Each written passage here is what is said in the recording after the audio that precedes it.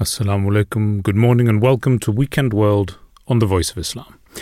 My name is Hamad Khan. The time is 2 minutes past 10 on today, Sunday the 3rd of March 2024, and you're listening live to Weekend World.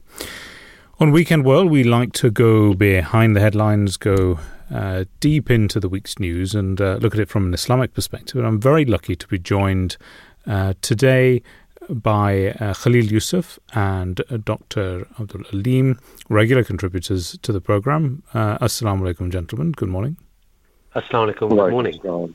Good morning. Very good to have you both on today, and lots to talk about. We look at the state of the world at the moment and the huge amount of comment about the painful scenes that we see coming out of Gaza as the continued bombardment of the Palestinian people happens. We have seen reports of hundreds of thousands of individuals close to starvation or starving to death, destruction of all infrastructure. We've spoken about this many times on the program before, the deaths of innocent women and children.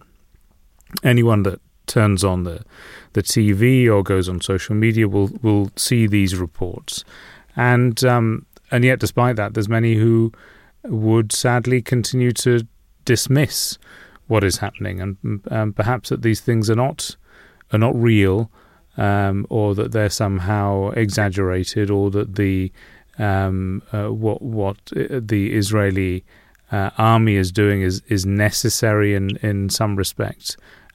Because of the actions of Hamas on the 7th of October. It's pretty clear, however, that international opinion now is turning against this idea, and that it's very, very clear that what is happening now is a massacre of the Palestinian people in Gaza. And politicians around the world are also now starting to recognize that it's not tenable to have a position where they are completely supportive of the work of the Israeli government and the Israeli army in this respect. Today, we see in the news that very, very sadly on Friday, 112 people were killed in northern Gaza when Israeli troops opened fire on individuals near an aid truck. And this led to, obviously, the deaths of many, but also injury to many people who were doing nothing more than going to try and get food for their families. And the UN Security Council convened an emergency session on this, and even the White House called for the deaths to be thoroughly investigated. The scenes were horrific, though, and it's pretty obvious that the Israeli army were acting in a way which led to the deaths of many individuals there. This is Khalil, if I can start with you on this. This is not the only example of brutality that we've seen during this conflict, but just another example, and it's led to the American government making a decision to drop aid into Gaza, which many have subsequently criticized for lots of reasons, but we can talk about that in a moment. But just your thoughts on this to start with, roundly condemned by many governments and by the UN as well. Your thoughts on this? So, first of all, my thoughts and prayers are with all of the innocent people that are suffering in this conflict. By and large, the largest proportion of people that are suffering at the moment are, of course, the Palestinians. It's often difficult to determine what's actually happening unless we hear about reports from people who are on the ground, because the newspapers and the news outlets often have an agenda, and you don't necessarily know what the right information is, but I did see a statement from an organization in Jerusalem called the Patriarchs and Heads of the Churches in Jerusalem. And they're an organization which are on the ground within the region. And I thought I would just see, what it is that they said about this situation. Obviously, the Israelis have said that it was largely as a result of people who were trying to attack the aid convoys, whereas the perspective of others is that a large number of those people were actually killed by bullet wounds by the IDFs. And so I did look at the statement, and they said that they have eyewitness testimonies of Israeli forces in southwest Gaza City opening fire on crowds of civilians who they say were trying to get sacks of flour to feed their starving families, which is a term that they have used in their statement. And they've said that resulted in the death of more than 100 Gazans, with hundreds more seriously injured. And so when I read that from an organization that is on the ground within Jerusalem, it is of great concern to me, because there is no reason why the patriarchs and heads of the churches in Jerusalem, who obviously are not Muslims, they're not connected with the Israeli government, but they issue a statement in which they use the words horrifying events and cruelty. They also refer to the innocents that are suffering from the war, and they require an immediate and lengthy ceasefire to allow for speedy disbursement of relief supplies. And that humanitarian pause or humanitarian ceasefire or bilateral ceasefire, whatever you want to call it, is really important, because this war is having a disastrous impact on innocent people. It is innocent women and innocent children who have no part to play in the war between Hamas and between the Israeli government, who are suffering here. There are talks of a ceasefire being on the table, and I very much hope that ceasefire happens and that we head towards a speedy two-state solution. I know sometimes people feel that that's impossible, but there really has to be a goal. A ceasefire is by its very nature temporary, and that needs to be made permanent, and that can only happen with a two-state solution. Thank you, Khalil, for that. And Dr. Aleem, just to bring you in on this, and I think Khalil is right to look at all of the different sources of news on this. I think we find ourselves in this position where there is such a significant vacuum of news from the ground on this, and the only source of news, therefore, that becomes apparent in terms of any sort of analysis is that which is brought by the Israeli army. So we can either look at what little social media there is coming out of the ground, the reports from independent eyewitnesses. Many have been to the hospital and said that we can see individuals brought in with bullet wounds, or we can listen to what is being said by the Israeli army on this. But I think it feels to me like we're in a position now where the evidence is so overwhelming in respect of these atrocities that continue that it's very difficult to find oneself in a position where we are able to give the Israeli army the benefit of the doubt when it comes to questions around their actions in Gaza in respect of innocent Palestinian citizens. You're right, Dr. Ahmad. I think, of course, there are, spokespeople from the United Nations who are not Muslims who are still in Gaza. We have seen the statements from UNICEF, some statements from UNRWA, And these people are not either Palestinians or Muslims. They are Western representatives of these institutions still in Gaza. And they have corroborated some of these atrocities that are going on.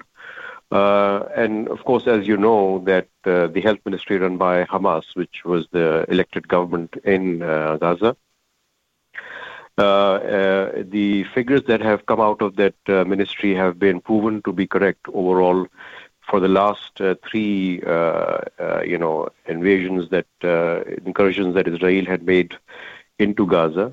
And a lot of experts agree that their numbers have always been correct. So I think there is really no reason to dispute in view of the fact that multiple sources now are claiming that this is what is exactly going on. But also one should note that the reason why no news or journalists are coming out of Gaza is not because people are not willing to go. Just recently, a couple of days back, 25 or 20 international news agencies, including CNN, NBC, CBS, American outlets, UK outlets, all have appealed to Israel to allow international journalists to go in and to report from Gaza. You also know that this is the first international intervention into a country where more than 130 journalists have been killed, and killed in a targeted manner. So there is a reason why no news are coming out. It's because journalists have been targeted and killed so that nobody ever finds out exactly what is going on in Gaza, and that people are unable to see the level of cruelty and barbarity that is being unleashed on the Palestinian people. So I think that there is a good reason. But as you said, I think that after the plausible genocide judgment of the International Court of Justice that was given on 20th of last February, it is quite clear that with the statements of intention from the far-right extremist Israeli government and the actions that have been consistently seen and taped and videoed and released online, on air, live, it is very difficult to, say, well, this might be still a controversial issue. So there's really no two, opinions about it. It is happening. And what we're seeing is the first live genocide happening in front of our eyes. And that is what makes this so horrible, actually. Thank you, Dr. Aleem. And I guess reasonable people will say, well, we can't make a judgment without the evidence. It feels at this point that the evidence is so overwhelming that there is no space now for anyone to be apologetic in their understanding that this is an awful humanitarian tragedy, a one-sided humanitarian tragedy which is unfolding now. We've seen people protesting on the streets of this country and many countries around the world in support of the Palestinian people. Unfortunately, there are some politicians also who interpret support for the Palestinian people as support for Hamas, which is an awful framing of this thing. When you imagine that the vast majority of people who live in Gaza are young people who were far too young to have voted for Gaza the last time there were elections in Gaza, voted for Hamas the last time there were elections in Gaza.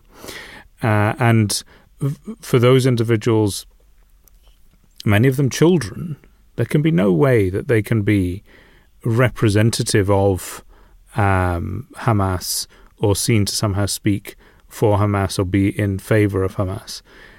And so if we think that the actions of Hamas were brutal on the 7th of October, and there's no question that the attacks on the settlers in occupied territories, which happened on the 7th of October, were brutal and horrific. And many innocent civilians died as a result of that. So there's no way that anyone could ever justify the deaths of innocent civilians in a situation of war or purported war. But the same goes for both sides. We cannot have some sort of standard which says that because Hamas are, in quotes, evil, their actions are worse than the actions of the Israeli Defense Force, because they are somehow on the side of justice. What justice can there possibly be? And His Holiness, the head of the worldwide Ahmadiyya Muslim community, and Voice of Islam Radio is part of the Ahmadiyya Muslim community, a voice of the Ahmadiyya Muslim community. The worldwide head of the Ahmadiyya Muslim community, Hazrat Mirza Masroor Ahmad, has spoken on this on many, many occasions, and has said that if one imagines that the response of the Israeli government and the Israeli army were revenge, and you could somehow, even if you could somehow justify it as revenge, then the proportionality which has been brought down on the Palestinian people is way out of kilter with what happened on the 7th of October. And that's not even if one completely removes from one's mind the history of the oppression of the Palestinian people over the last 70 plus years. So it's very difficult to understand how anyone can even consider that there is some justification for the actions of the Israeli army and the disproportionality and the disregard for human life which is happening here. Speaking on the question of protest, there's quite a lot that's been happening in British politics, which is of note over the last few days. And probably the first thing I will pick up on is the fact that George Galloway, standing not on behalf of any mainstream British party, has won a by-election in Rochdale. Now, the main thing that he stood for, and Rochdale has a large Muslim community, was the fact that British politicians have failed to stand up for the voices of British citizens in their protest against the actions of Israel against the civilians of Gaza. And one may or may not agree with George Galloway's politics overall, but it's pretty clear that he speaks for a voice of protest against mainstream politics in this country. And again, Khalil, if I can bring you in on this, obviously a lot of noise, a lot of controversy. George Galloway presents himself in a particular way which people find controversial. He's quite an ebullient political character, which again some people find refreshing. You know, the fact that he's willing to stand up and really speak his truth to whoever is willing to listen. He doesn't play any sort of covert politics. He speaks his mind. But it's pretty clear where we've got the Workers' Party winning a 40% share, an Independent of 20% share, and the Conservative and Labour Party coming in a close, a not very close third and fourth position, notwithstanding the fact that the Labour candidate, who was disowned by Labour for purported anti-Semitic comments that were made, he had no support at all from the Labour Party, but he still stood on the Labour ticket. It's a significant shift for politics in Rochdale, and I think probably represents a significant challenge for the Labour Party, who have always seen themselves as being champions for Muslims in this country. So just on that particular point, there's a lot to unpack here, but on that particular point, Khalil, what do you think this means for British politics? Look, we live in a democratic system, and the importance of democracy is that it is government by the people, or for the people and by the people. The idea is that people choose their government or whoever is going to represent them in Parliament through free and fair elections. All of the political parties, whoever chooses to stand, have an opportunity to put forward whatever liberal guarantees that they want to put forward. And at the end of it, the people then go to the polls, regardless of ethnic, geographic, class, or business interest, and they make a decision on polling day about who they want to be elected. Now, it is clear that democracy has resulted, that independent, free, fair vote has resulted in the election of George Galloway, who is, as you say, a divisive individual who everybody has very different views about. But what it tells us, the question we need to be asking is not necessarily what George Galloway represents and who he is as a person. It's actually, why is it that the people have chosen to reject all of the established parties and whoever else was on the ballot paper in favour of somebody else that apparently the rest of the political class don't find acceptable. And the reason is that the other political parties, for whatever reason, have not been able to put forward a message that is compelling enough in order to persuade the voters to vote for them. And so that means that politicians need to look at what it is that the people have wanted, what it is that is concerning them, and speak to that issue. It is the role of politicians to act as servants of the people and act as their representatives in Parliament. And often when you are engaging in politics, although there are national issues, it's very important that you consider what's happening to local people in your constituency on the ground, because MPs are there to represent their constituents, the people in their area within Parliament. So if politicians are not doing that, if they're not identifying what the issues are that they're concerned about and not offering the potential for proper representation in Parliament, clearly people will look elsewhere. So I think that if there is a concern about George Galloway, then the concern really has to be why it is that people have elected somebody on such a significant majority in the face of other political parties clearly not addressing the issues that were of concern to that part of the electorate. Thank you, Khalil. And Dr. Aleem, bring you in here. The British Prime Minister held a press conference soon after that win by George Galloway, in which he spoke about quite a few things. But one of the things that he said was, he in a roundabout way condemned protest against what is happening in Gaza, and although he framed it as a question of extremism, both he said Islamist extremism, far right extremism in this country, and that we shouldn't let them hijack the narrative in this country. But the examples that he gave were purely about the marches against what is happening in Gaza, against the Palestinian people, that somehow this was the problem. Now, I've seen those marches. I've been in central London. I've observed what they are, and they are a broad sweep of the British populace, not just Muslims, peacefully marching in protest against what is happening and against the support of the British government for the Israeli government in what they are doing, which has continued despite the cruelties that are happening in Gaza. And people have a right to be angry when their government is doing things in their name that they do not agree with. But your thoughts on that, and your thoughts on what the Prime Minister of the UK said?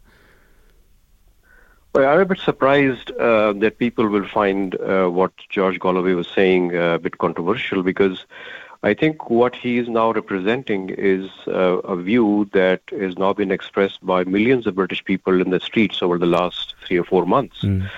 So he's really representing a very, very common and to a certain extent popular point of view that the British government is failing to represent what British people are saying.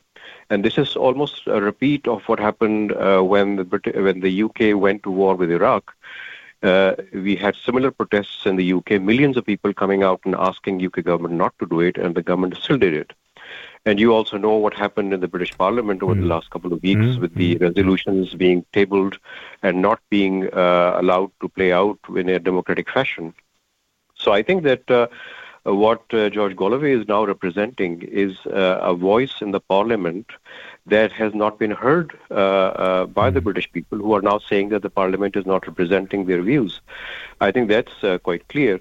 But also, I think that what we need to know and say clearly is that not just us, but even the Israeli newspapers like the Haaretz, the Beth Shalem, the Israeli Human Rights Agency, Amnesty International, several international agencies, including the World Court of International Court of Justice, has now said that this is an apartheid that is taking place.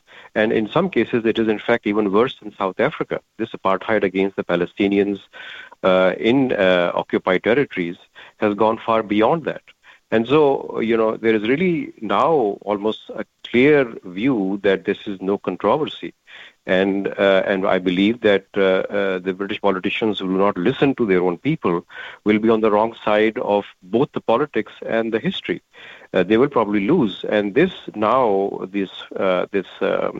win by George Galloway, in fact, represents a real shift in British politics.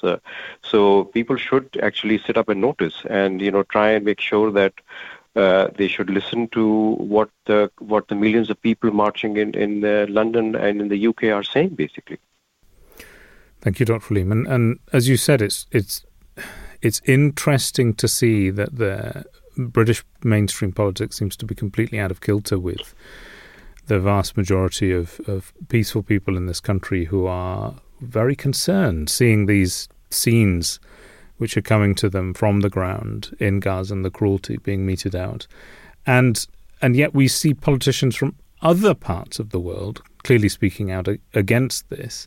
And it's very interesting to see, and I wonder if there's a reflection here on the difference between the global north and the global south. And His Holiness Azam Mirza Masroor Ahmad was speaking very recently to the people of Ghana at their international convention, which happened last week. And he said much of the developed world, which has no link to spirituality or justice, is inflicting grave cruelties on humanity. And he encouraged Africa to become the beacon of hope for the world. And I think that when it comes to these questions of moral justice and moral courage, people are much more likely to find this coming out of Africa, coming out of other parts of the global south, than they are from the global north, who've always seen themselves as being the standard bearers of good moral justice when it comes to questions of international politics. And at least that is the rhetoric which has always been which has always played out within the political sphere in much of the Western world. Dr. Aleem. Indeed, I think that several South American governments, Latin American governments have come out very clearly. The Brazilian president has come out very clear. Colombian president has said the same thing, that they believe that this is a genocide going on, and South Africa, as you know, as the head of the Ahmadiyya movement talked about, is Africa becoming a beacon of justice and hope. I'm glad that South Africa was the one who led the effort at the International Court of Justice to bring this to the fore. And now Nicaragua has actually gone ahead and filed a lawsuit against Germany for supporting what the far-right government is doing in Israel and bringing Germany to the International Court of Justice. So yes, I believe that is happening, but let's not also forget some of the European governments who have, in fact, also said the same thing. Yesterday, France came out and condemned what happened on the Flower massacre about a couple of days back very clearly. The Belgians have been very vocal. Spain has been very vocal, and Portugal has given aid to UNRWA despite the Israeli propaganda that disqualified UNRWA, and which has not been supported by any evidence so far. So I think that there is a tide of global opinion shifting gradually. It's just unfortunate that there are some very, very powerful lobbies and interest groups that do not allow the democratic processes to take their process with integrity and reflect public opinion in those democratic processes. And that is the real cause of concern here, because as you know, we have also mentioned even before what happened to the occupied territories in Gaza and Palestine on 7th of October, that there is a slide in non-representational democratic practices where lobbies have taken over parliaments and governments and Congress members and have influenced their opinions through illegal and illegal means, whereby they're unable to be honest to their constituents, basically. And I think that is really a real cause of concern, and that perhaps is also a harbinger of what more dangers lie for the humanity in general going forward.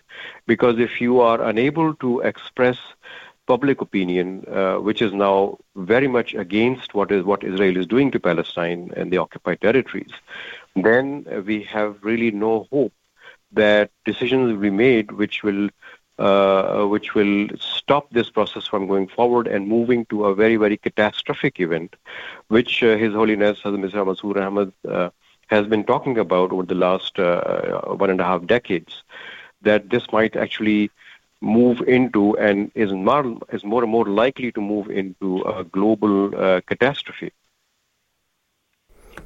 Thank you, Dr. Aleem. And that is a word of warning that His Holiness Hazrat Mirza Masroor Ahmad has given on many occasions. And Khalil, I wonder if you want to pick that up. He's spoken over the last decade plus at the peace conferences held by the Ahmadiyya Muslim community here in the UK, warning of the dangers of World War III, of a conflagration, of the risk of nuclear war, which many are now talking about very openly, when you see the sorts of players who potentially could get involved in a wider conflict in the area. It is a grave concern and needs to be spoken about.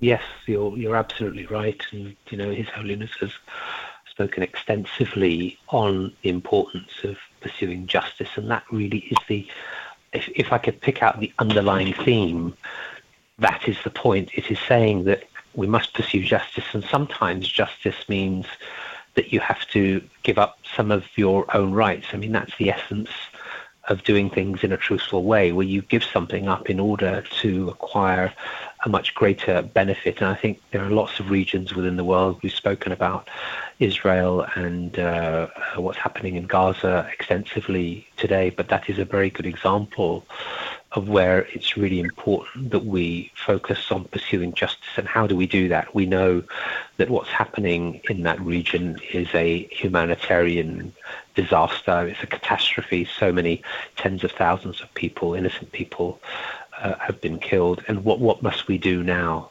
in order to implement that need for justice? We have to focus on a ceasefire on all sides. Everybody must stop fighting. The largest amount of fighting and hostilities are coming from the Israelis. Obviously, they have significantly more resources than anybody else, but there needs to be a ceasefire on all sides so that humanitarian aid can be brought into that region, and the starving people, suffering people within that area are able to at least have the basic amenities that they need to survive. And then what needs to happen is the international community, and in particular the surrounding countries, the Muslim nations, they need to make a significant effort. Qatar is also already trying to broker some deals, but all of the Muslim nations, in my view, in the surrounding regions need to be engaged in really pursuing a long-term permanent solution based on a two-state solution. That really needs to be the main focus. So it's to stop the humanitarian catastrophe now, and then to pursue a two-state solution. And that is for the benefit not just of those in Gaza, but it's for the benefit of Israelis and Palestinians. And I want to make one other point, if I may. This is not about Muslims, and it's not about Jews. Christian, Jew, Muslim, Hindu, Sikh, and those of no faith are all our brothers and sisters in humanity, and we feel pain for the suffering of everybody. This conflict is a conflict between the Israeli government and between Hamas. It is not a conflict between Muslims and Jews, and there are lots and lots of organizations, who make that point, including those within Israel. There's a wonderful organization called Combatants for Peace, an Israeli organization in which Israelis and Palestinians come together, a grassroots movement trying to bring an end to occupation and bring peace, equality, and freedom. And organizations like that represent actually the true spirit of Jews and Muslims and others, who are all brothers and sisters and don't want violence, they don't want conflict. So we mustn't confuse the political with the religious. The religious really has not anything to do with this. It's not what drives it. Well, you might say on one side it does, but it is not intended to drive it. This is a political issue, and the two must not be conflated. Thank you, Khalil, and very wise words there. And I guess, just picking up on that particular thread that you said, when the Western world and the majority of people maybe living in this country look and see the actions of ISIS, for instance, who claim to speak on behalf of Muslims around the world and Islam and went on a conquering rampage through many, many countries, the vast majority of Muslims were horrified at what they saw and at what was happening in the name of Islam, and that was truly horrifying. Now, to bring us on to the next part of the discussion, you're absolutely right. What we see is a political entity here in Israel, the Israeli government. It's pretty clear that they also take their purported motivation out of the idea of a form of religious extremism, which is Zionism, and they take their motivation from the idea that the Jewish people have the right to live in that part of the world, and that right by its very definition excludes non-Jews in that part of the world.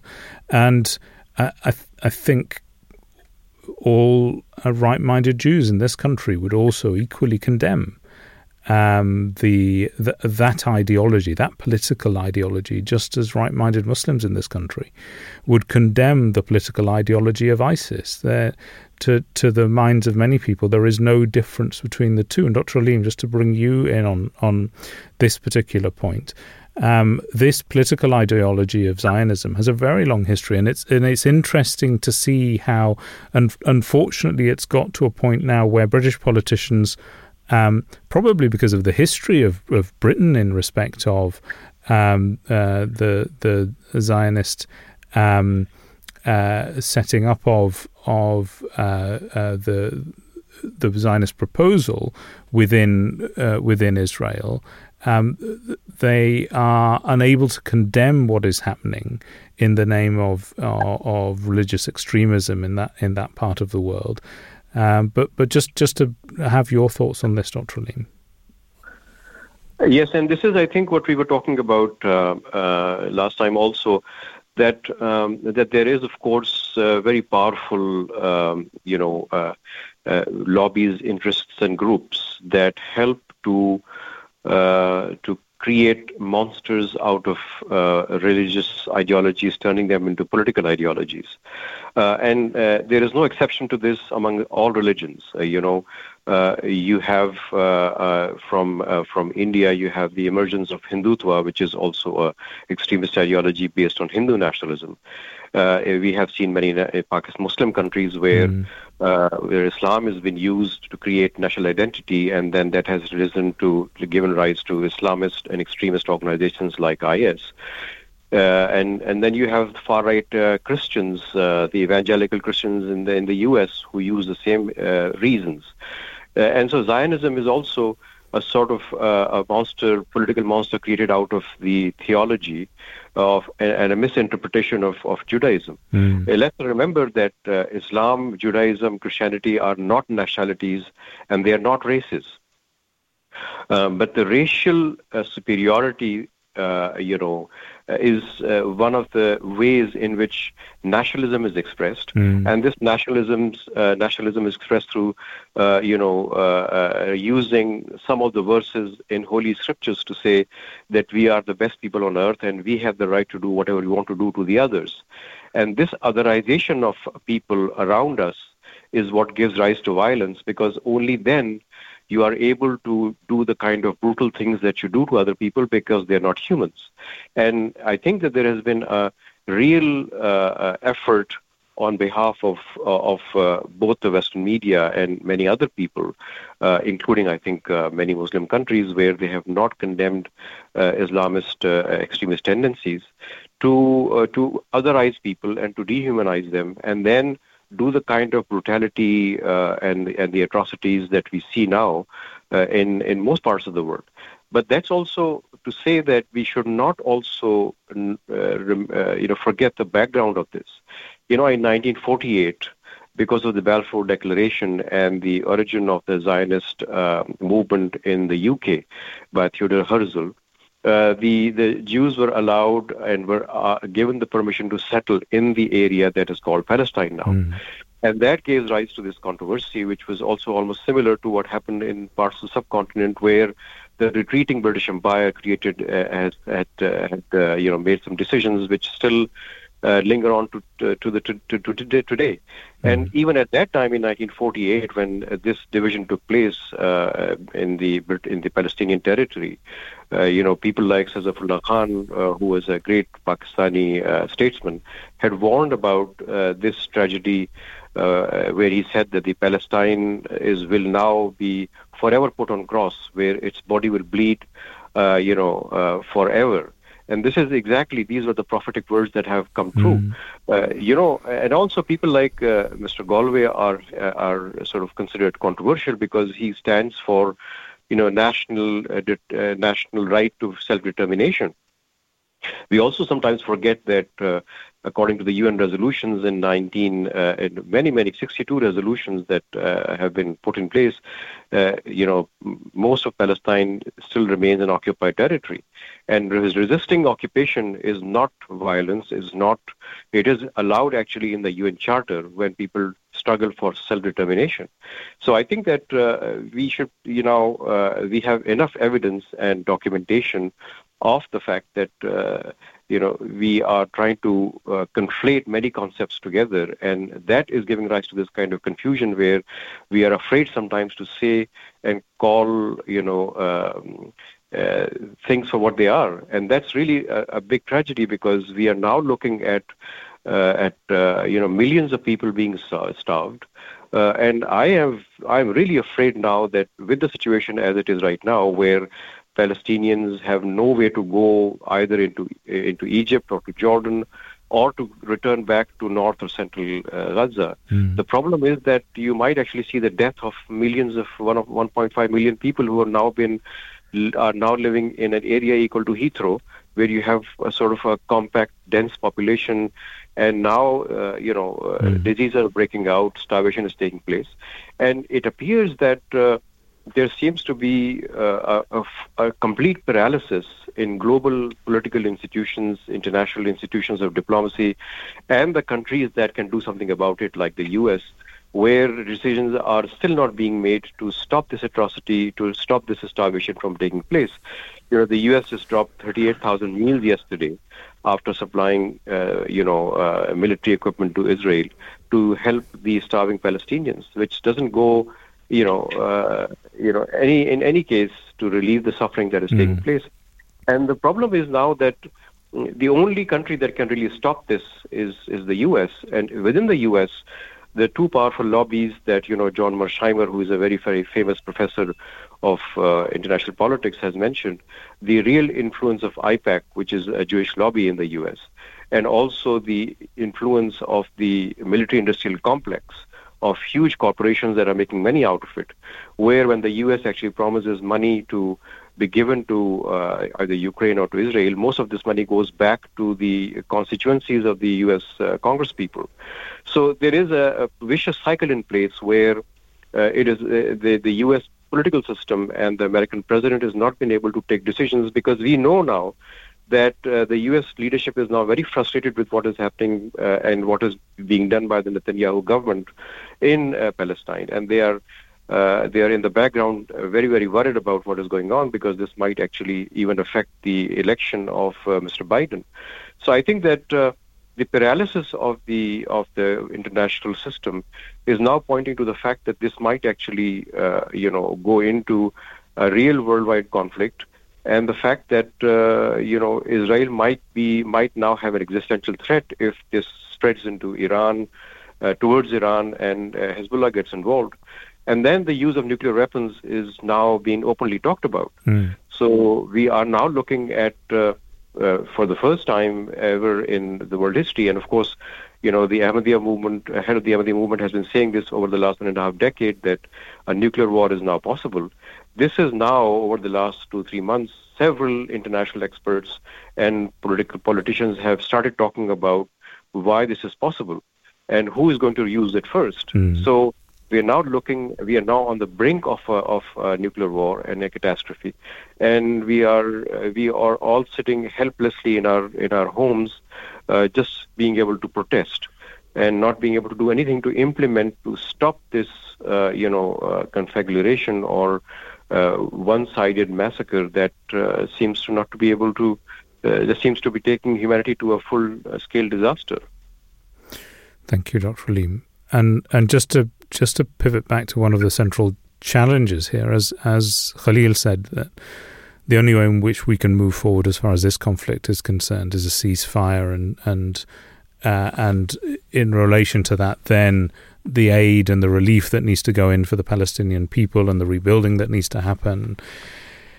Part of the challenge in all of this is that whilst a two-state solution would guarantee the rights of the Palestinian people, we still have a situation where Israel, as conceived as a state purely for Jewish individuals, is by its very nature an ethno-religious state that assumes that Jews have an inalienable right to live in Israel apart from others, and there are people that would argue, Khalil, if I bring you in on this point, that to condemn that aspect of Israel is anti-Semitic. Interestingly, when one looks back at the history of the formation of Israel, and all the way back to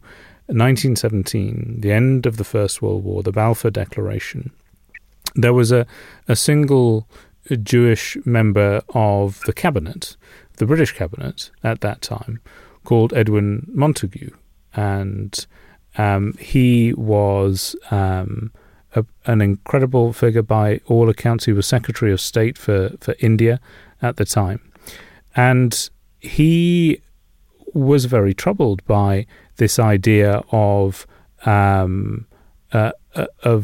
supporting a Zionist ideal, and he said that in his opinion it was anti-Semitic, and his logic for this was that if we make an assumption that Jews have a right to return to their historical homelands, and that is the place where Jews should be, then by definition Jews should not be anywhere else, and therefore Jews would not be welcome in any other part of the world. And when you look at the history of what happened after the formation of Israel, that is exactly what occurred.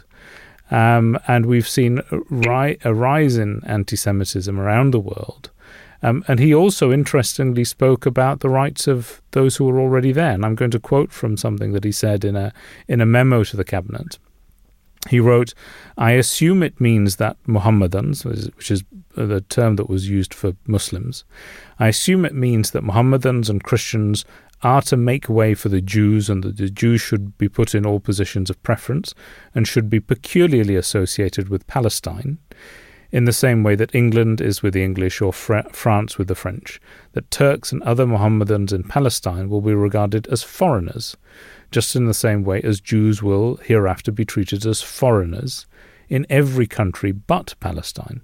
Perhaps also citizenship must be granted only as a result of a religious test. And he, in an incredible way, foreshadowed exactly what has happened in Israel in terms of religious apartheid and ethnic apartheid subsequently.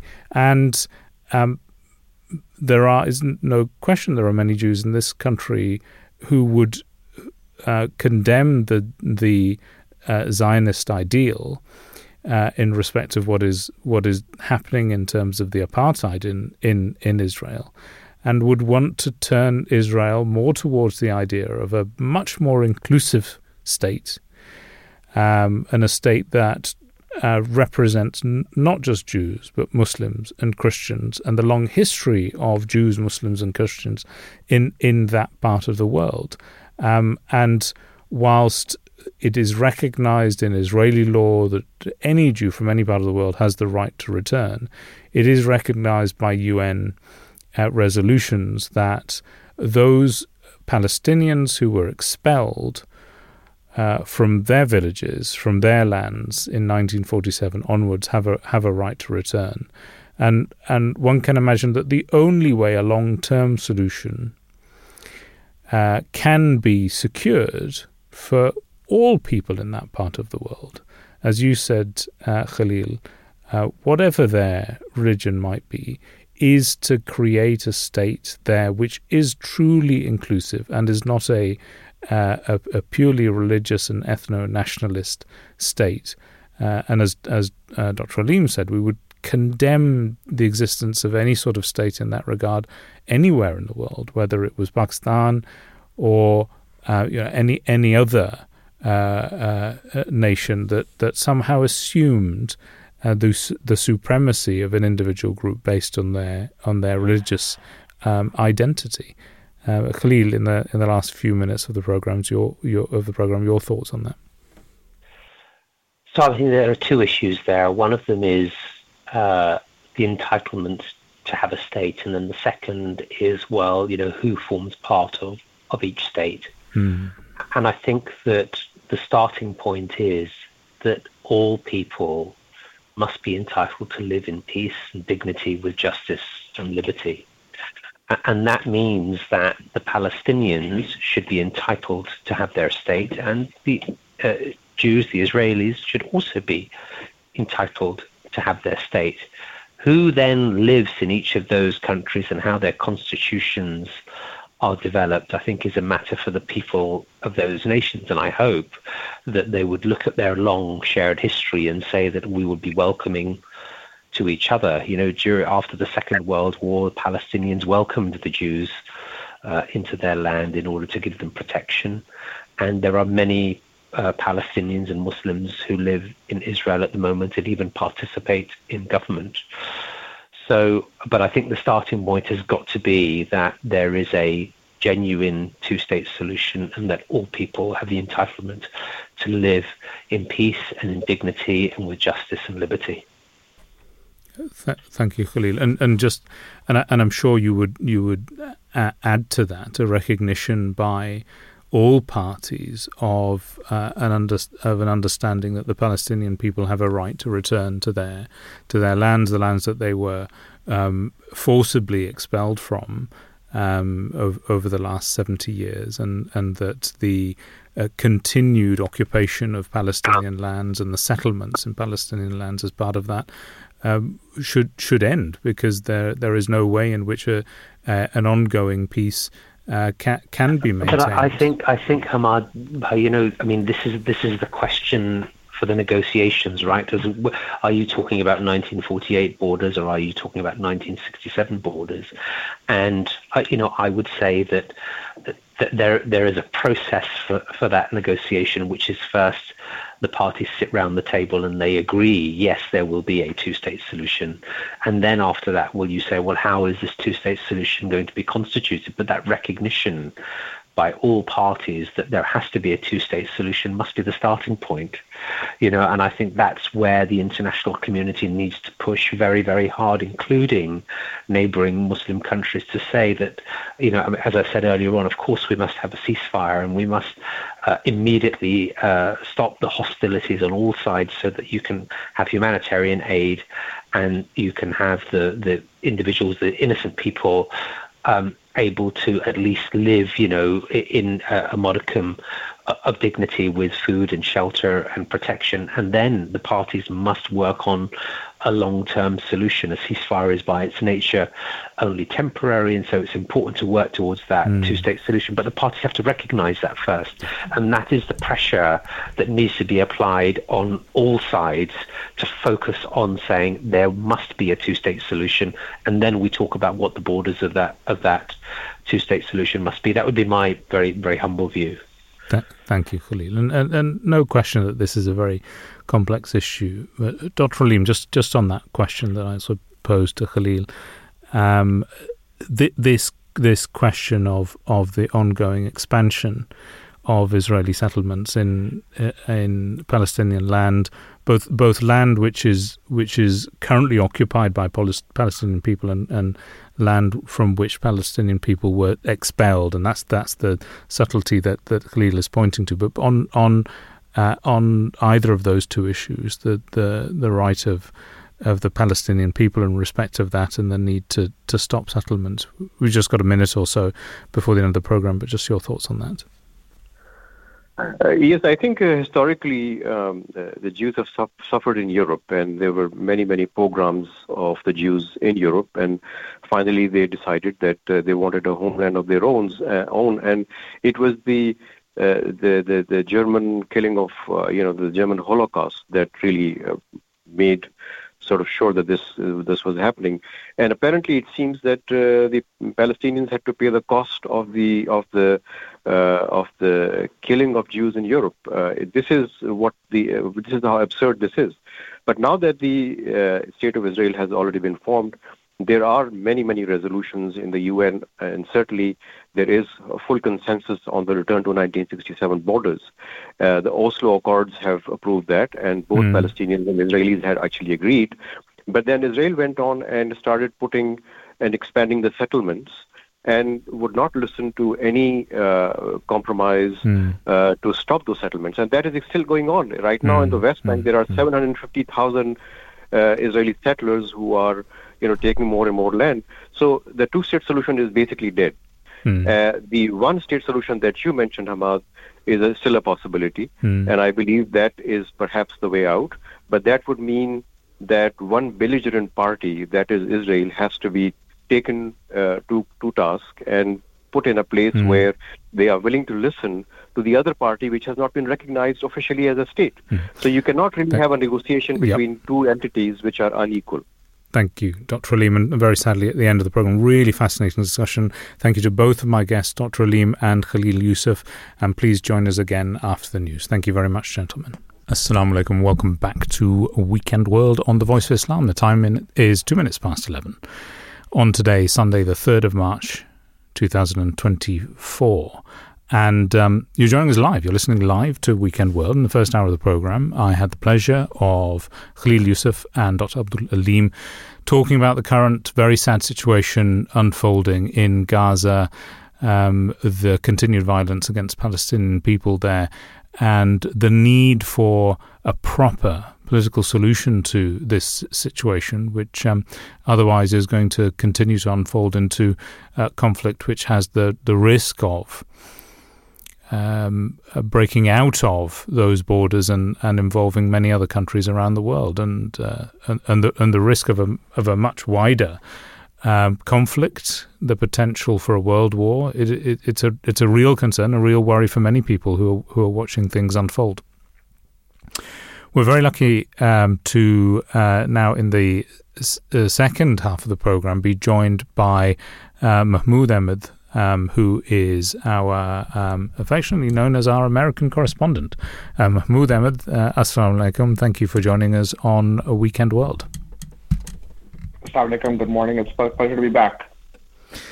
Mahmoud, it has been a while, and it's been a while in talking to you about lots of things that have been happening in American politics. But I mean, I can't not ask you directly about the questions that we were discussing in the first hour of the program, because I think that they require perspective and they require wise words. The things that we discussed were that there's no question that at this point what we are seeing unfolding is a significant tragedy against the Palestinian people, and that the actions of the Israeli army in that respect are very sadly not proportionate and not in keeping with the idea that innocent civilians need to be protected. And we have seen essentially a situation where the people of Gaza have been kettled into a tiny strip of land, bombed, prevented from having electricity, clean water, food, starved to death. And this clearly has to end, and it will only end through political pressure from other countries on the Israeli government, and by the Israeli government pivoting away from their current approach to one that is respectful of the needs of innocent civilians in that part of the world. But your immediate thoughts on that, Mahmoud? Yeah, I think you said it extremely well, and to add to what you said, to pinpoint it more precisely, the United States, it appears, is really the only country that would have the wherewithal, politically, militarily, diplomatically, to exert the kind of pressure that is necessary for the government of Israel to stop what it is doing in the Gaza Strip. And I think that the great tragedy of this conflict as an American, and I think that, politically what's interesting is that the number of Americans that seem to be recognizing this is unprecedented, is that the current administration has completely fallen down on that job, and that, as some observers have now, said very openly, and many people I think see this, is that whereas America in the past was accused of engaging in double standards when it came to its foreign policy, now the question really is whether it has any standards at all, and it's tragic, it's gut-wrenching, and I think for many people now it is enraging. And you saw, that the president is potentially paying a real political price for this as well, and yet it doesn't seem to have to date really resulted in any relief for the victims of the Palestinian victims on the ground.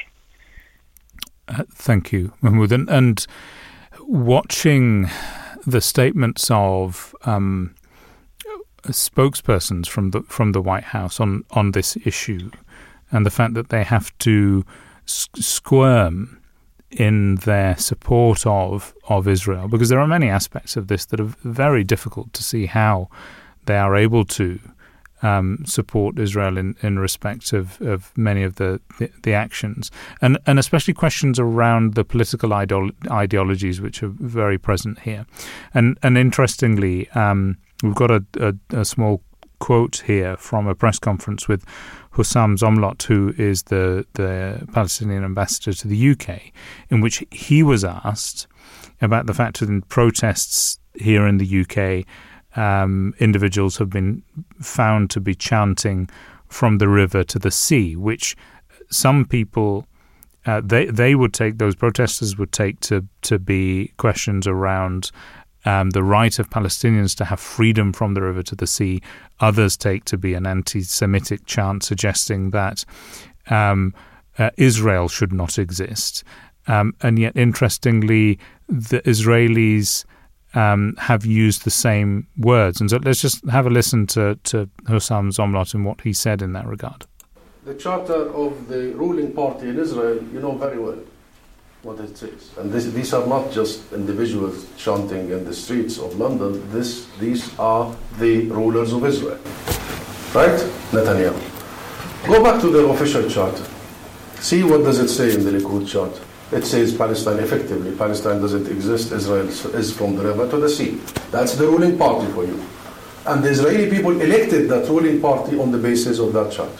Number two, the coalition agreement that brought this last government has second item in it saying that this government will oversee the right of self-determination for the Jewish people, only exclusive to the Jewish people from the river to the sea, the government. And a White House spokesperson, when he was asked specifically about the fact that Benjamin Netanyahu had used the term from the river to the sea, had pivoted that towards Hamas and said that they were wrong in using that. And so it's there seems to be an egregious double standard being used here, Mahmoud, in that respect. And whilst we sit here and we might say of course. There's absolutely no question that if we were to interpret from the river to the sea, which in some senses can be seen as an innocuous statement, if we were to in some way interpret that to be anti-Semitic in respect of the idea that it somehow is exclusive of Jewish people in that part of the world, then the same must be true if it is used in respect of an Israeli idea of expansion in that part of the world, and and of Israel occupying all land in that part of the world from the river to the sea. The same has to be true in both respects. And your take on that? I think there's two themes that run through this particular issue that you just described that are very important to highlight and unpack. The first is that the White House has taken, I think, the view and adopted the policy that it will never publicly criticize anything the Israeli government does in this conflict. Interestingly, the president has been more forthcoming in private remarks that nonetheless have been leaked, et cetera. And perhaps there could be some merit to an approach along those lines if it resulted in privately pressuring the government to stop the atrocities that it is committing. And yet, unfortunately, that has not occurred, which then really has the outcome of no public criticism and a sense that the government of Israel is able to operate with impunity, which I think has served, the U.S. government very poorly in this conflict, and obviously ultimately the brunt of that is being borne by the children and women and innocents of Gaza. So that's the first point I would highlight. The second thing that's interesting and that has also plagued not just the White House, but frankly, I think the broader Western media and opinion apparatus is that every time there's uncertainty or ambiguity, the facts are always interpreted maximally in favor of the Israeli government and maximally against Palestinians generally, and certainly Hamas in particular. And I think this is another instance of that, where the Israeli government and the Israeli ruling party is given the benefit of the doubt, and Palestinians who, perhaps many of them are using that phrase to insist upon dignity, self-determination, rights, within that space, are instead interpreted to be calling for some type of genocide. And I think that you see that consistently, that type of benefit of the doubt given to one side and suspicion to the other side, happening each time anything occurs in this conflict, whether there's an attack, who perpetrated it, why did it happen, or other accusations or facts that are alleged. Thank you for that, Mahmoud, and that, I guess, forms the background to part of the challenge here in seeing any way forward through this conflict, because clearly, if there is to be a ceasefire and a meaningful peace, it's got to have the sort of fairness that we're expecting to see in respect of the rights of the Palestinian people to be able to live peaceful lives moving forward, notwithstanding that will require significant conversations moving forward. I'll put it at that and leave it there. It's not something that we will get into on this occasion, perhaps one for a future discussion. I wanted actually to pivot a little bit to Joe Biden and his approval ratings and the idea of double haters, which is a very interesting concept put forward by pollsters. People within American politics who hate both Joe Biden and Donald Trump. And that they are the ones who, depending on their proportion, may end up swinging the election one way or another. It's a rather dreadful situation for American politics. Certainly. I mean, I think hate's always a strong word, but if you were to use, let's say, the word double disappointed, you probably would be encompassing my own just personal guess is the significant majority of the American population. If you were to truly zero in on what is the percentage of Americans who are excited and enthusiastic about either of these individuals as candidates for the presidency, I suspect you might be down to a number that is very small, maybe even fewer than 1 in 10 or 1 in 5. And the problem for President Biden is that the number of people who are enthusiastic about Trump as a candidate are probably larger than the number of people who are enthusiastic about him as a candidate. I think that the overwhelming majority of people who support President Biden for re-election are doing so because of frankly the terror that his opponent returning to office inspires in them. And that's a very interesting position for Joe Biden to be in, I guess, where the disapproval rating for him has reached an all-time high at this point at 47%, and yet despite that, he may win the upcoming election purely because the alternative is so distasteful to so many people. I mean, how maybe a broader question then for you, Mahmoud, thinking a little bit more broadly. We're not going to be able to resolve this challenge, this immediate challenge within American politics on this program, sad as it is to say that. A broader question for you.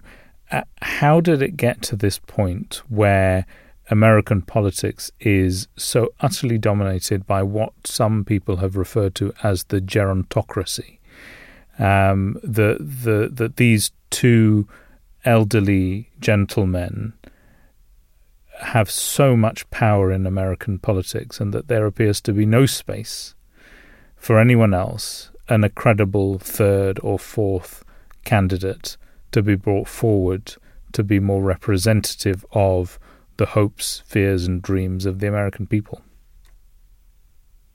Yeah, it's a really interesting question, and one that I suspect will require, some perspective, and maybe even a decade or so hence, we'll start to really understand the root cause of this political moment. I guess a couple of maybe observations in real time that may be illustrative. One I think is very situational, which is that the reality is that Biden is the candidate that was able to beat Trump And then Biden's party defied the odds, so to speak, in the midterms elections, in 2022, when they were widely predicted to be routed and yet did very well.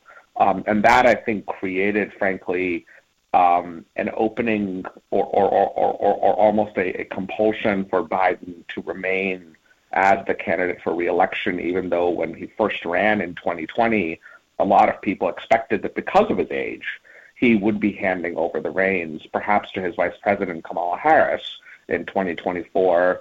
Unfortunately, she also has not proven very popular, and that has probably contributed to why he is running for re-election. The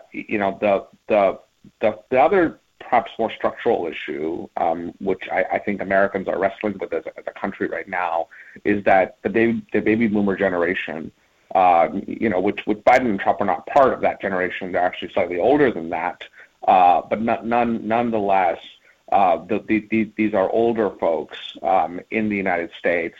They form a huge number of Americans. They're a huge generation, and they have a tremendous amount of both political power and wealth, and therefore dictate the agenda of the country to a degree that no other generation of their age has ever done before. And so I suspect that is also a reason why, older candidates have a type of traction that they have not enjoyed in the past. But there is certainly a tremendous amount of frustration about the fact that a country as large, dynamic, vibrant as ours, is not able to produce, a greater number of viable candidates. Certainly, ones who are younger than these two. Thank you for that, Mahmood. And I mean, I guess what is concerning for people watching from outside is what it might tell us about how unhealthy American politics might be, that it is in this position where only if you have political weight and money, and by extension power, can you be in a position to rule the country, and it is somewhat disappointing, and I guess in some ways it kind of it is aligned with the American ideals of making something of oneself, pulling oneself up from one's bootstraps, etc., etc. Making a fortune, going from nothing to something, and yet for many individuals, if they were looking at American politics, apparently the only stipulation to become president of the United States would be to be born in the United States. And other than that, that's all you need. You can stand for president tomorrow, but the reality is that you wouldn't win, because you wouldn't win unless you had the support of the lobbyists, of the money, of even if you were saying what people felt was true, and of course it's not to be naive. Political power is something which is developed over time, and you build up the support of individuals. But money seems to be such a core and central part of American politics that it creates a situation of significant unfairness in the political arena. Your thoughts on that question around money, which I think is an important one for many people looking from the outside. Money is a tremendously more important factor in American politics. Has been perhaps for a long time, but certainly more so in the last couple of decades, both because of the amount of money that is required for advertising and running campaigns, has just become astronomical, and also because of certain systemic things that have happened, including decisions at the Supreme Court that have unlocked the ability for people to spend unlimited amounts of money on campaigns, whereas previously there was a restriction on that. Interestingly, it's not so much that you have to be from money or have money in order to succeed, although certainly I think that doesn't hurt. But there are plenty of candidates who have had plenty of money who have not succeeded. But I think that there is a sense in which you have to have the support of the moneyed classes, which in some ways is even more concerning because it creates this dynamic where a very small number of people who have an outsized amount of wealth are able to control and dictate the agenda in a very significant way. And so that is something that the United States has to grapple with. And, although you're correct, the U.S. certainly is defined by this ethos of, in individual agency and that, being able to make your own living, make your own fortune is what really draws so many people here and has for centuries. There always has been a certain counterweight of ensuring that there is a level of democracy and fairness in the system in order to ensure that it doesn't topple. And I think the U.S. is going through, another moment right now where that risk is very clear and present, especially when combined, as it is right now, with Mr. Trump as the spearhead of a movement that is, really firing up a large segment of the population under the belief that they are at risk of extinction because of the changing cultural demographics of the country. Thank you very much, Mahmoud. Always a pleasure to have you here on Weekend World. I'm afraid that's all we have time for this morning. But thank you very much for joining us. Thank you again for your wise words and your reflections on things that are happening in American politics. And hopefully we get to speak to you again very soon. Thank you very much again, Mahmoud. Thank you so much. Assalamu alaikum. Speak again soon. And that was Mahmoud Ahmed, our American correspondent, and a very interesting discussion there about American politics. We move on to the next part of our program now, and we get an opportunity to listen to the podcast from our colleagues at Rational Religion. We talked about the Zionist political ideology in the first half of the program and what it has meant for conflict in that part of the world.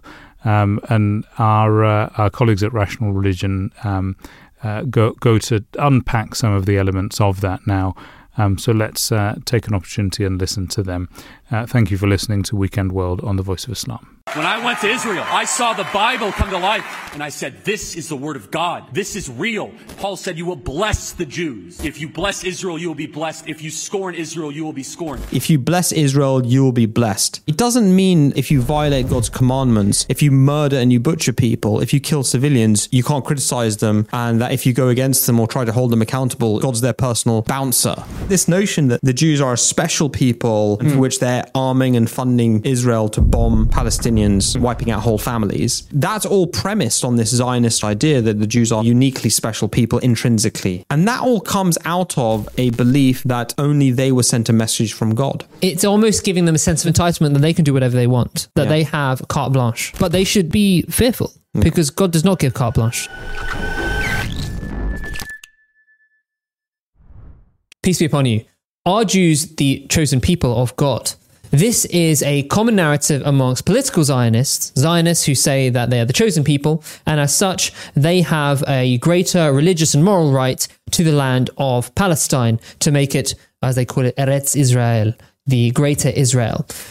This is the question that we're going to be tackling, and to do so, we are first going to be seeing some videos from some American people. Why don't you introduce them first? Well, there's nothing more to get you riled up and get your passion flowing than a nice Christian pastor from the evangelical South. So Pastor John Hagee from San Antonio. Take it away. Israel may be shaken, but she is not shattered. The God of Abraham, Isaac, and Jacob guarantees Israel's deliverance will come, as proclaimed every year during Passover. It says, in every generation they rise against Israel to destroy it. and the Holy One, blessed be He, saves Israel from their hands. The Bible says, He that keepeth Israel neither slumbers nor sleeps. To those who seek to justify the slaughter of Israelis by demonizing the Jewish state, Israel is not merely a state. When millions of Zionists mention Israel, they don't just mean the only freedom-loving democracy. Israel is this and more. Israel is the apple of God's eye. Israel is the shining city on the hill. Israel says, God says of Israel, Israel is my firstborn son. Can we just pause for a second? I just feel it's important for us to remember that the official Christian doctrine is that all the Jews are going to hell. Please continue. Yeah, that's so true. Jerusalem is the city of God. Jerusalem is the shoreline of eternity. Jerusalem is the eternal capital of Israel today and forever. So I find that really interesting because, I mean, it's just all garbage. From his theological standpoint is what I mean. Yeah. He's taking a position which is clearly in contravention. Politically expedient. It's politically expedient, but spiritually it's garbage with respect to what he's saying. He believes, as you pointed out, if the Jews have not, if you're not saved through Jesus, then you'll be thrown and cast into hell. Yeah. This is his view, right? Yeah. And so it's a strange thing that the funny thing is that what they want to do is, as we mentioned in a previous video, they want to use Israel as a buffer and as a weapon against Islam. Right? That's what Christian Zionism is. That's what Christian Zionism is all about. Right. And they use all of these terms that Israel is a shining city on the hill. You know, that's the description they were meant to use for America. That's an American term for America. Yeah, that's sacrilege to the American faith. That's sacrilegious to the statism of the Americans. And I find it extraordinary that they use these phrases like Israel is this, Israel is that, when this is all kind of cherry picking from the Bible. Yeah. Because throughout the Bible, you have statements where God berates the Jewish people repeatedly, that you've committed this sin, you've been worshipping Baal, you've been, worshipping these idols, and then God punishes them repeatedly. And God even says, I'm sick of your sacrifices, you're the blood and the meat of your sacrifices. In other words, that these things, they become rituals for you. Yeah. They're not meaningful anymore. So God himself berates Israel, punishes Israel. And according to his own doctrines, they're all going to go to hell because they didn't accept Jesus. Yeah. Which raises questions as to his both religious and political motivations for this. As you said, religiously, this is used as a weapon against Islam. That's right. And politically, I'm sure it's expedient for many of these people. Yeah. But it's theologically illiterate. Yeah. I mean, at least be honest as to what your own faith says. Yeah. And they believe when Jesus comes, because that's what they're trying to establish, they want Israel to exist. They want Jesus to come. They believe that Jesus will then offer Jews the choice of believing in him, or if they don't, they'll be thrown in hell forever. Right. So again, extraordinarily cruel worldview. If we go on to the next video, it's even more instructive in a way, actually. He looks like a stand-up gentleman. Let's see what he says. What nice words he says. If you bless Israel, you will be blessed. If you scorn Israel, you will be scorned. When I went to Israel, I was able to cry where Jesus cried, where he was betrayed by Judas and arrested, where he rose from the dead and gives us eternal life. I am not an apologist for Israel, but I reject wholeheartedly this narrative. Christians who turn their back on Israel, it says in Genesis and Romans, 1 Thessalonians, Paul said, you will bless the Jews. If you bless Israel, you will be blessed. If you scorn Israel, you will be scorned. So it's really interesting, this video. I think this is Charlie Kirk. He's quite an eloquent speaker. He's become very prominent on transgender issues. And he's an interesting character. He's done a really good interview with Patrick Bet-David as well. But this video I found so insightful because he completely, again, mutilates Christian scripture. I mean, if you bless Israel, you will be blessed. That's talking about Israel as a nation and as a symbol of God's people. It doesn't mean that if you violate God's commandments, if you murder and you butcher people, if you kill civilians, you can't criticize them, and that if you go against them or try to hold them accountable, God's their personal bouncer. Yeah. Okay. That God is a party and aiding and abetting sin, right? Of cruelty against the Palestinians, right? Which is basically what he's saying. Yeah. That you have to support them unconditionally because God supports the Jews unconditionally, which is false. And that's, I think, what we want to get to the heart of here, which is that they have this belief, and the Christians have, obviously the evangelical Christians have this view, and the Jews have this view that God has chosen them such that even when they commit wrong, God has always got their back. This is this view that God has always got their back, no matter what they do. I mean, and as you say, it is completely theologically illiterate, especially because even if you were to take this, these statements of Paul, which we wouldn't really accept anyway as Muslims, but let's say they accept them, right? I mean, this was obviously within a context. It doesn't mean that any group of later European converts who have some claim to being called children of Israel, but not as full a claim as others, would, if they make a state called Israel, that, well, my hands are tied. I need to support them no matter what crimes they commit. I mean, that is just absurd. He wasn't, the state of Israel didn't even exist at the time. And the extraordinary thing is that Jesus himself cursed the Jewish people. This is the funniest thing. He's like, he who does not bless Israel, if you bless Israel, you will be blessed. What about Jesus? Jesus cursed the Jewish people. Like, you look at the New Testament, it's full of his cursing them, right? He says, "O ye children of Satan." He says, "You are vipers." And right? I mean, his language is chock full of. He says, for example, an adulterous and wicked nation seeketh a sign, but no sign shall be shown unto them except the sign of Jonah. See, Charlie Kirk, we can quote the Bible better than you. All right. So, and the sign of Jonah was displayed. He did survive when he should have been killed, which was the sign of Jonah. And he did survive the crucifixion, and he fled east. And this is the funny thing about it. He says, I was walking where Jesus rose from the dead. Well, no, that's actually where Jesus survived the crucifixion and did not take your sins. And the Bible, in actual fact, is being misused by Paul when he says that he who blesses Israel will be blessed. Because Paul was, in actual fact, a Pharisee in the garb of a follower of Jesus. And what he was trying to do is he was always trying to magnify the nation, the Jewish supremacist notions. And this is something that I really want to emphasize, which is, can people tell me why Jesus was born of a virgin? Why was Jesus born of a virgin? Like, why? What? Unlike all the other prophets of Israel. All the other prophets of Israel, why was Jesus born of a virgin? Right? The reason Jesus was born of a virgin was because at their time, they had developed this Jewish supremacist view, this kind of notion that they were exclusively, no matter what they do, no matter how they behave with respect to God's creatures, no matter how they behave with respect to God's covenant, they will always be a special people that God will show greater favor to than other nations, as if God is their own personal racist. That's basically what it is. God is their own personal racist. So it's basically this idea of inherent supremacy. So nothing that you do can remove it. Right? Whereas Jesus said they called them a wicked and adulterous generation, right? And as you said, I mean, this was according to Ahmadiyya theology and the Sayyid Khalifa of the Ahmadiyya Muslim community.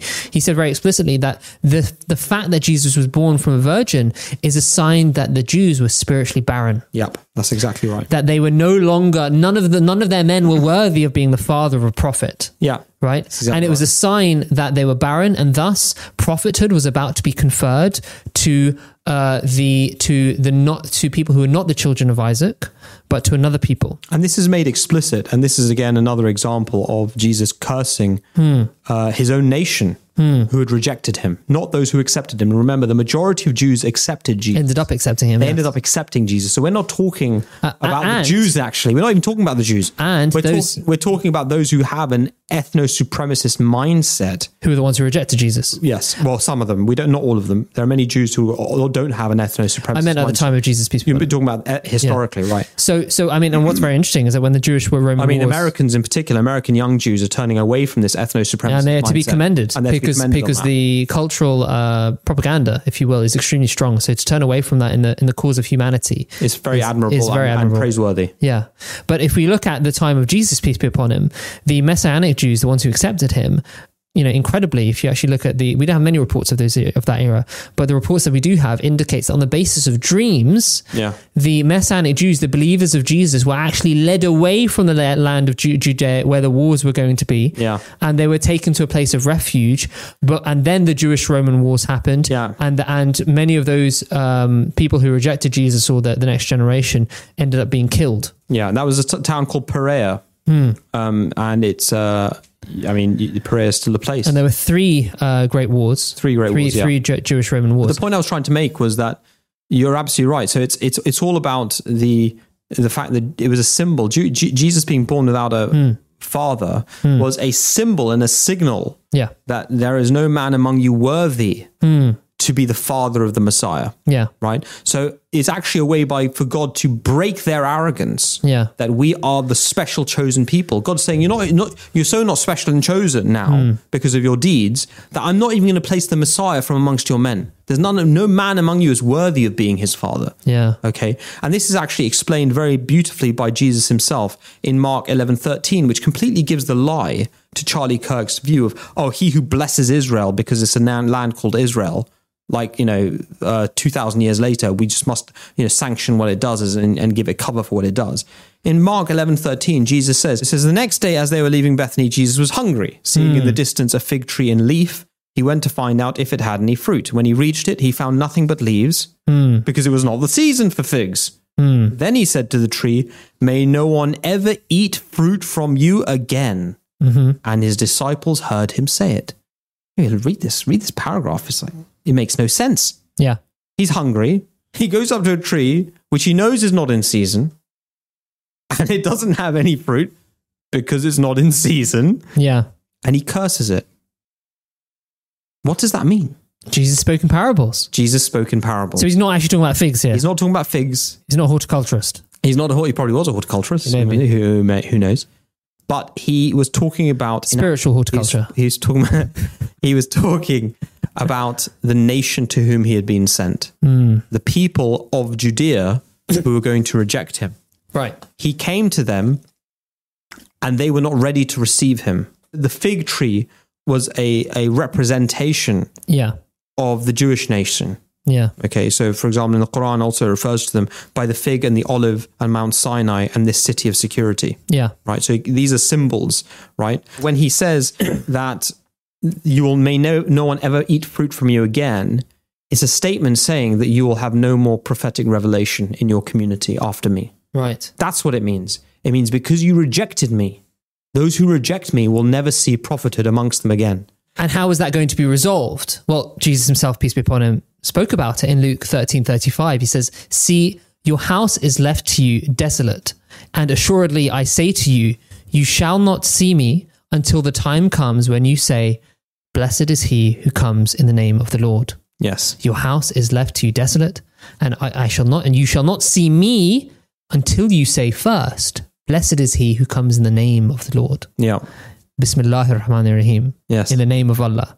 Right? So it was a sign that prophethood was going to be transferred. And you would not see someone coming with the name of Jesus, with the name of the Messiah, until you believe in the universal Messiah, in the prophet, in the great prophet that was to come, who was the great prophet. Because he said, you will not Muhammad. See me, hence, unless you say, blessed is he who comes in the name of the Lord. Who is the person who came in the name of the Lord? It was the one who brought a book, which every single chapter begins with the words, Bismillahir Rahmanir Rahim, blessed, in the name of Allah.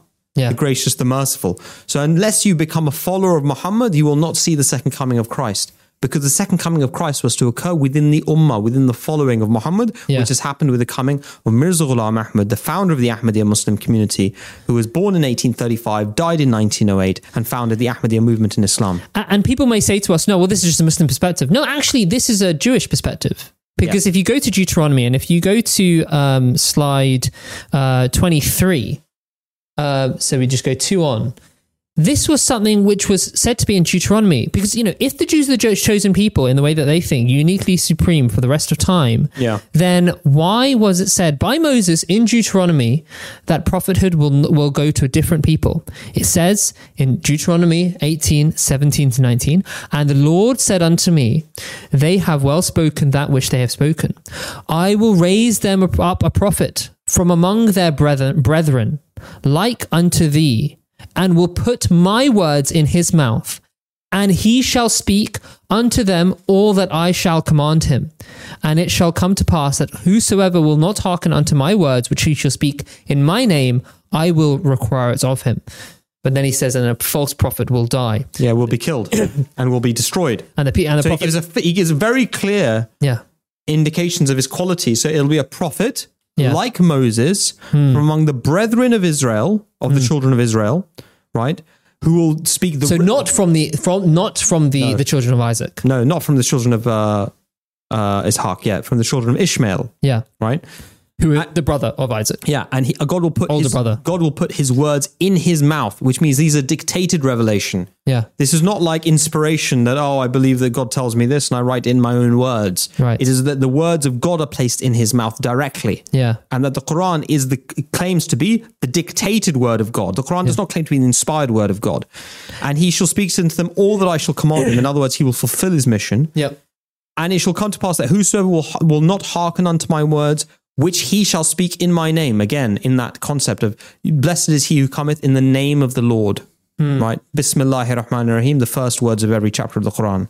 I will require it of him. And then God gives a criteria.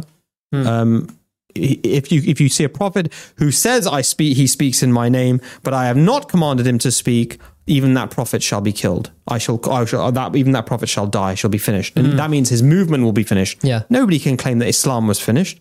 Islam is one of the great religions of world history. Yeah, right? and the Prophet Muhammad, peace be upon him, survived 23 years and fulfilled the revelation of the Quran, fulfilled his mission. No prophet in history was as successful as him. He conquered Mecca, Medina, and the whole of Arabia was unified in his lifetime. So a question for First time in human history. Right. So a question for the Jews and Christians is, who else was this fulfilled in? And if the Jews were supposed to be the chosen people for all time, then how come Moses, peace be upon him, said that prophethood would arise from a different people and you shall be required to accept them? What this tells us is that the Jewish religious identity was not one which was meant to be held forever. Yeah. It was meant to be a transitional identity for a period of time for the Israelites before they accepted this prophet. Yeah. Jesus, peace be upon him, was their Messiah. And he himself said that you shall not see me again until you say, blessed is he who comes in the name of my Lord. Yeah, which name of the Lord. Name of the Lord. So if we go back to slide 21, the question has to be asked, and the Christians are going to be putting this to us, which is that how do we explain these verses? Deuteronomy 7:6,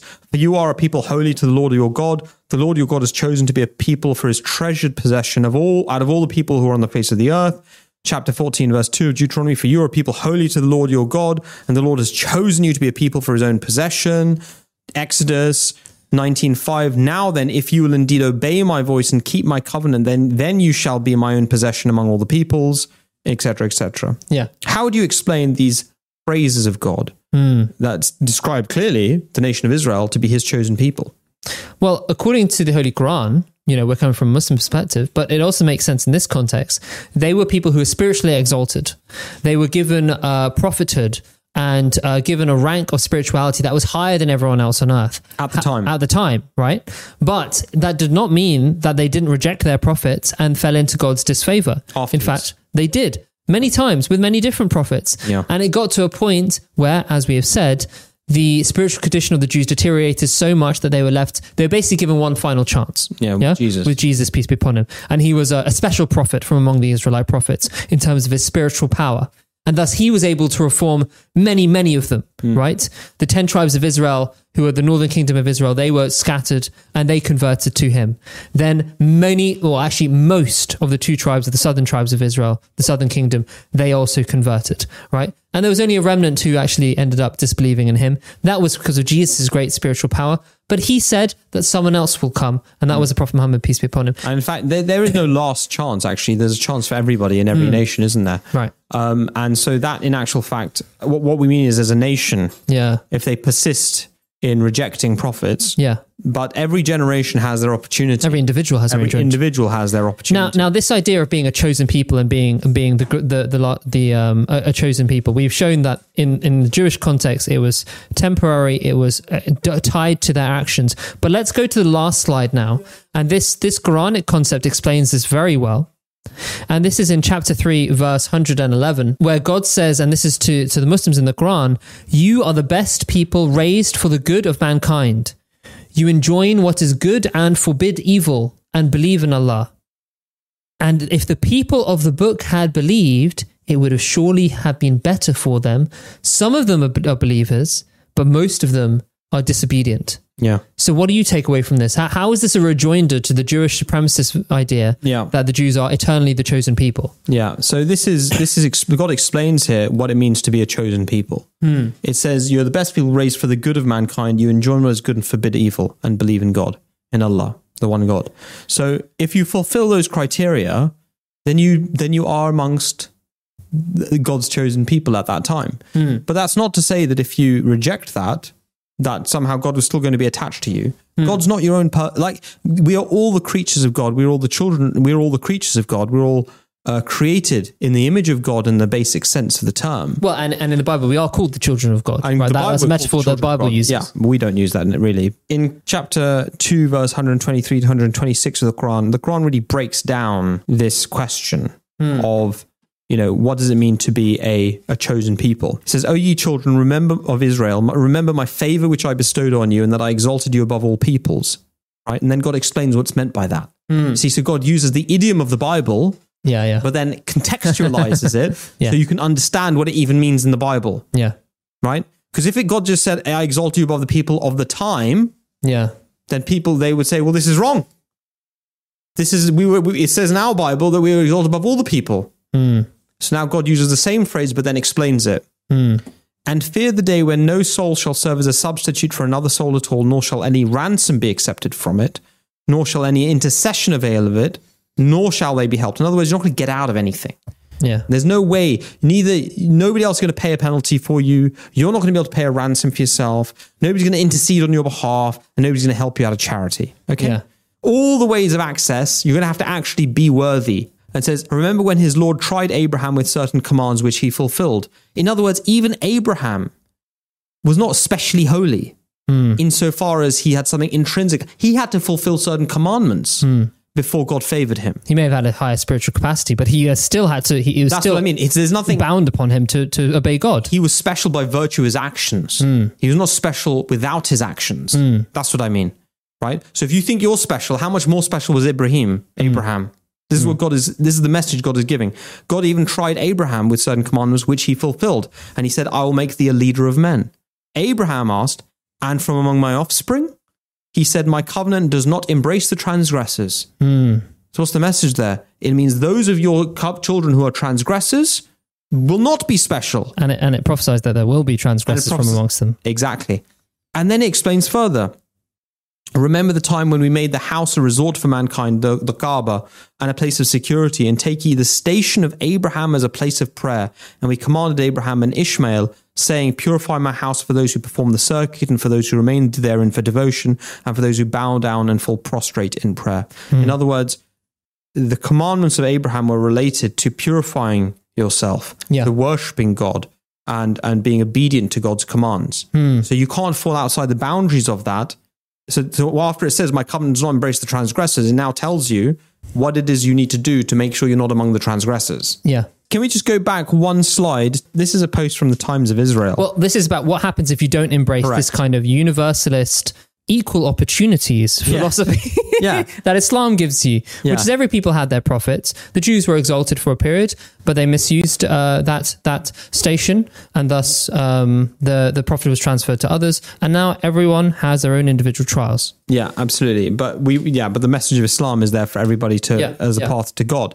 And that's open for all. And this is, I think, the most important thing we really want to highlight. This notion that the Jews are a special people, especially for God, that these Christian Zionists hold, and for which they're arming and funding Israel to bomb Palestinians to death, wiping out whole families.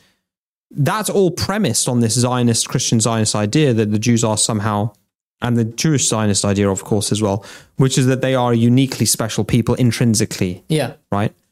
And that all comes out of a belief that only they were sent a message from God. So what does Islam say about that? Well, the Quran says that there is no people who have not been sent a warner, that a warner was raised among every people. Every people, the Quran says in multiple verses. Prophet is the word used as well, not the verses. That a prophet has been raised amongst every people. Yeah. So, I mean, a messenger we sent, messenger, Rasul, Yeah.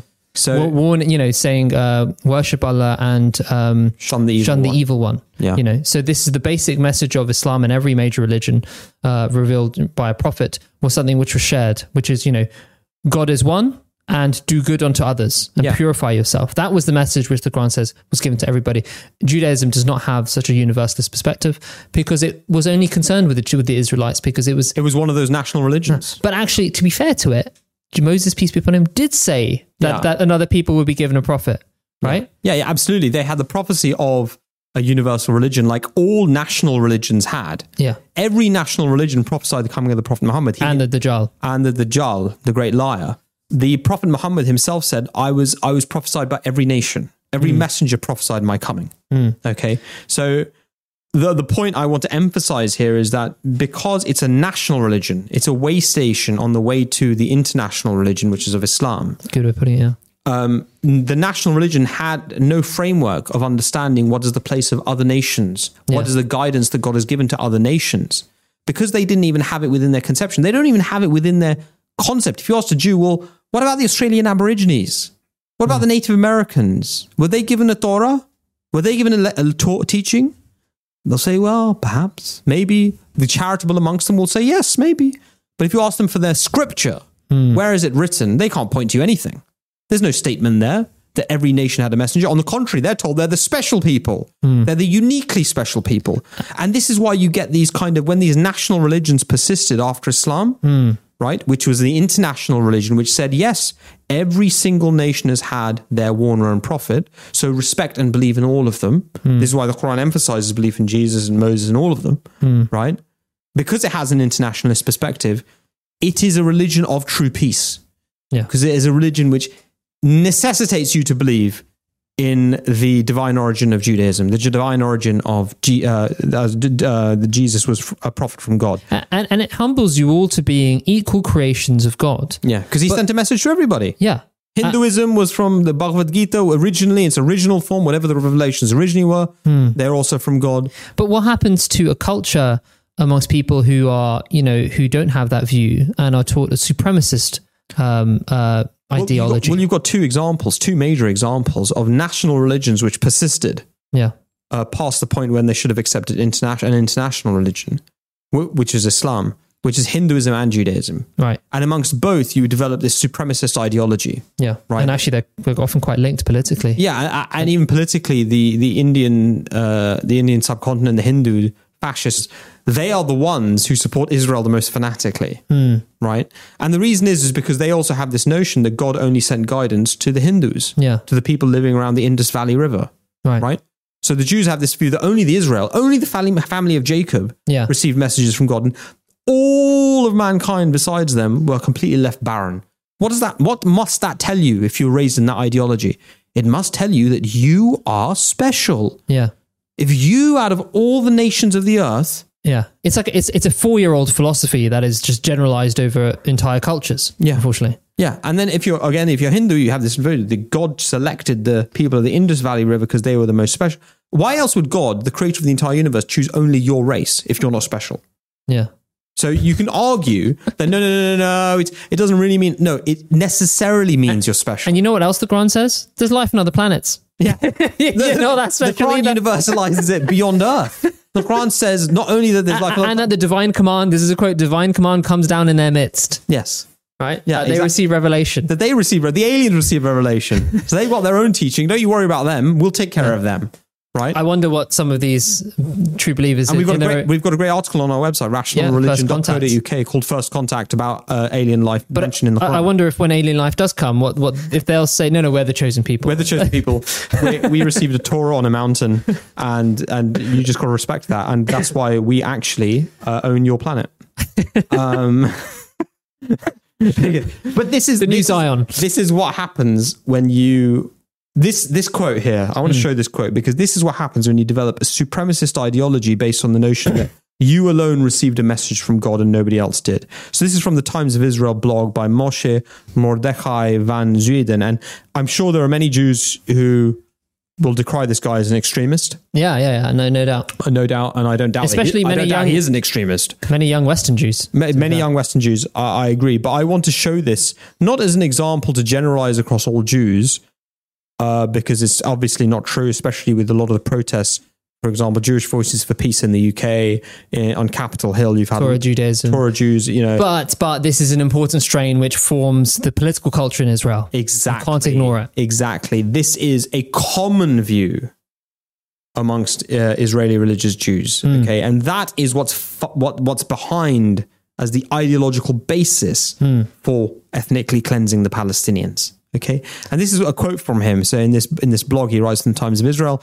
he says, he's talking about anti-Semitism, he's talking about racism and comparing, he's drawing a distinction between racism against other nations and anti-Semitism, and why anti-Semitism is particularly pernicious. He's saying it's a worse form of racism. So it's an exception. It's atrocity exceptionalism. Correct. Yeah. So he says, when our parents say they want to be our friends, that's nice, but we'd better also respect them as teachers. Totally equalizing them is demeaning them and arrogant of us. When Jews say they want to be everyone's friends and allies, that's nice.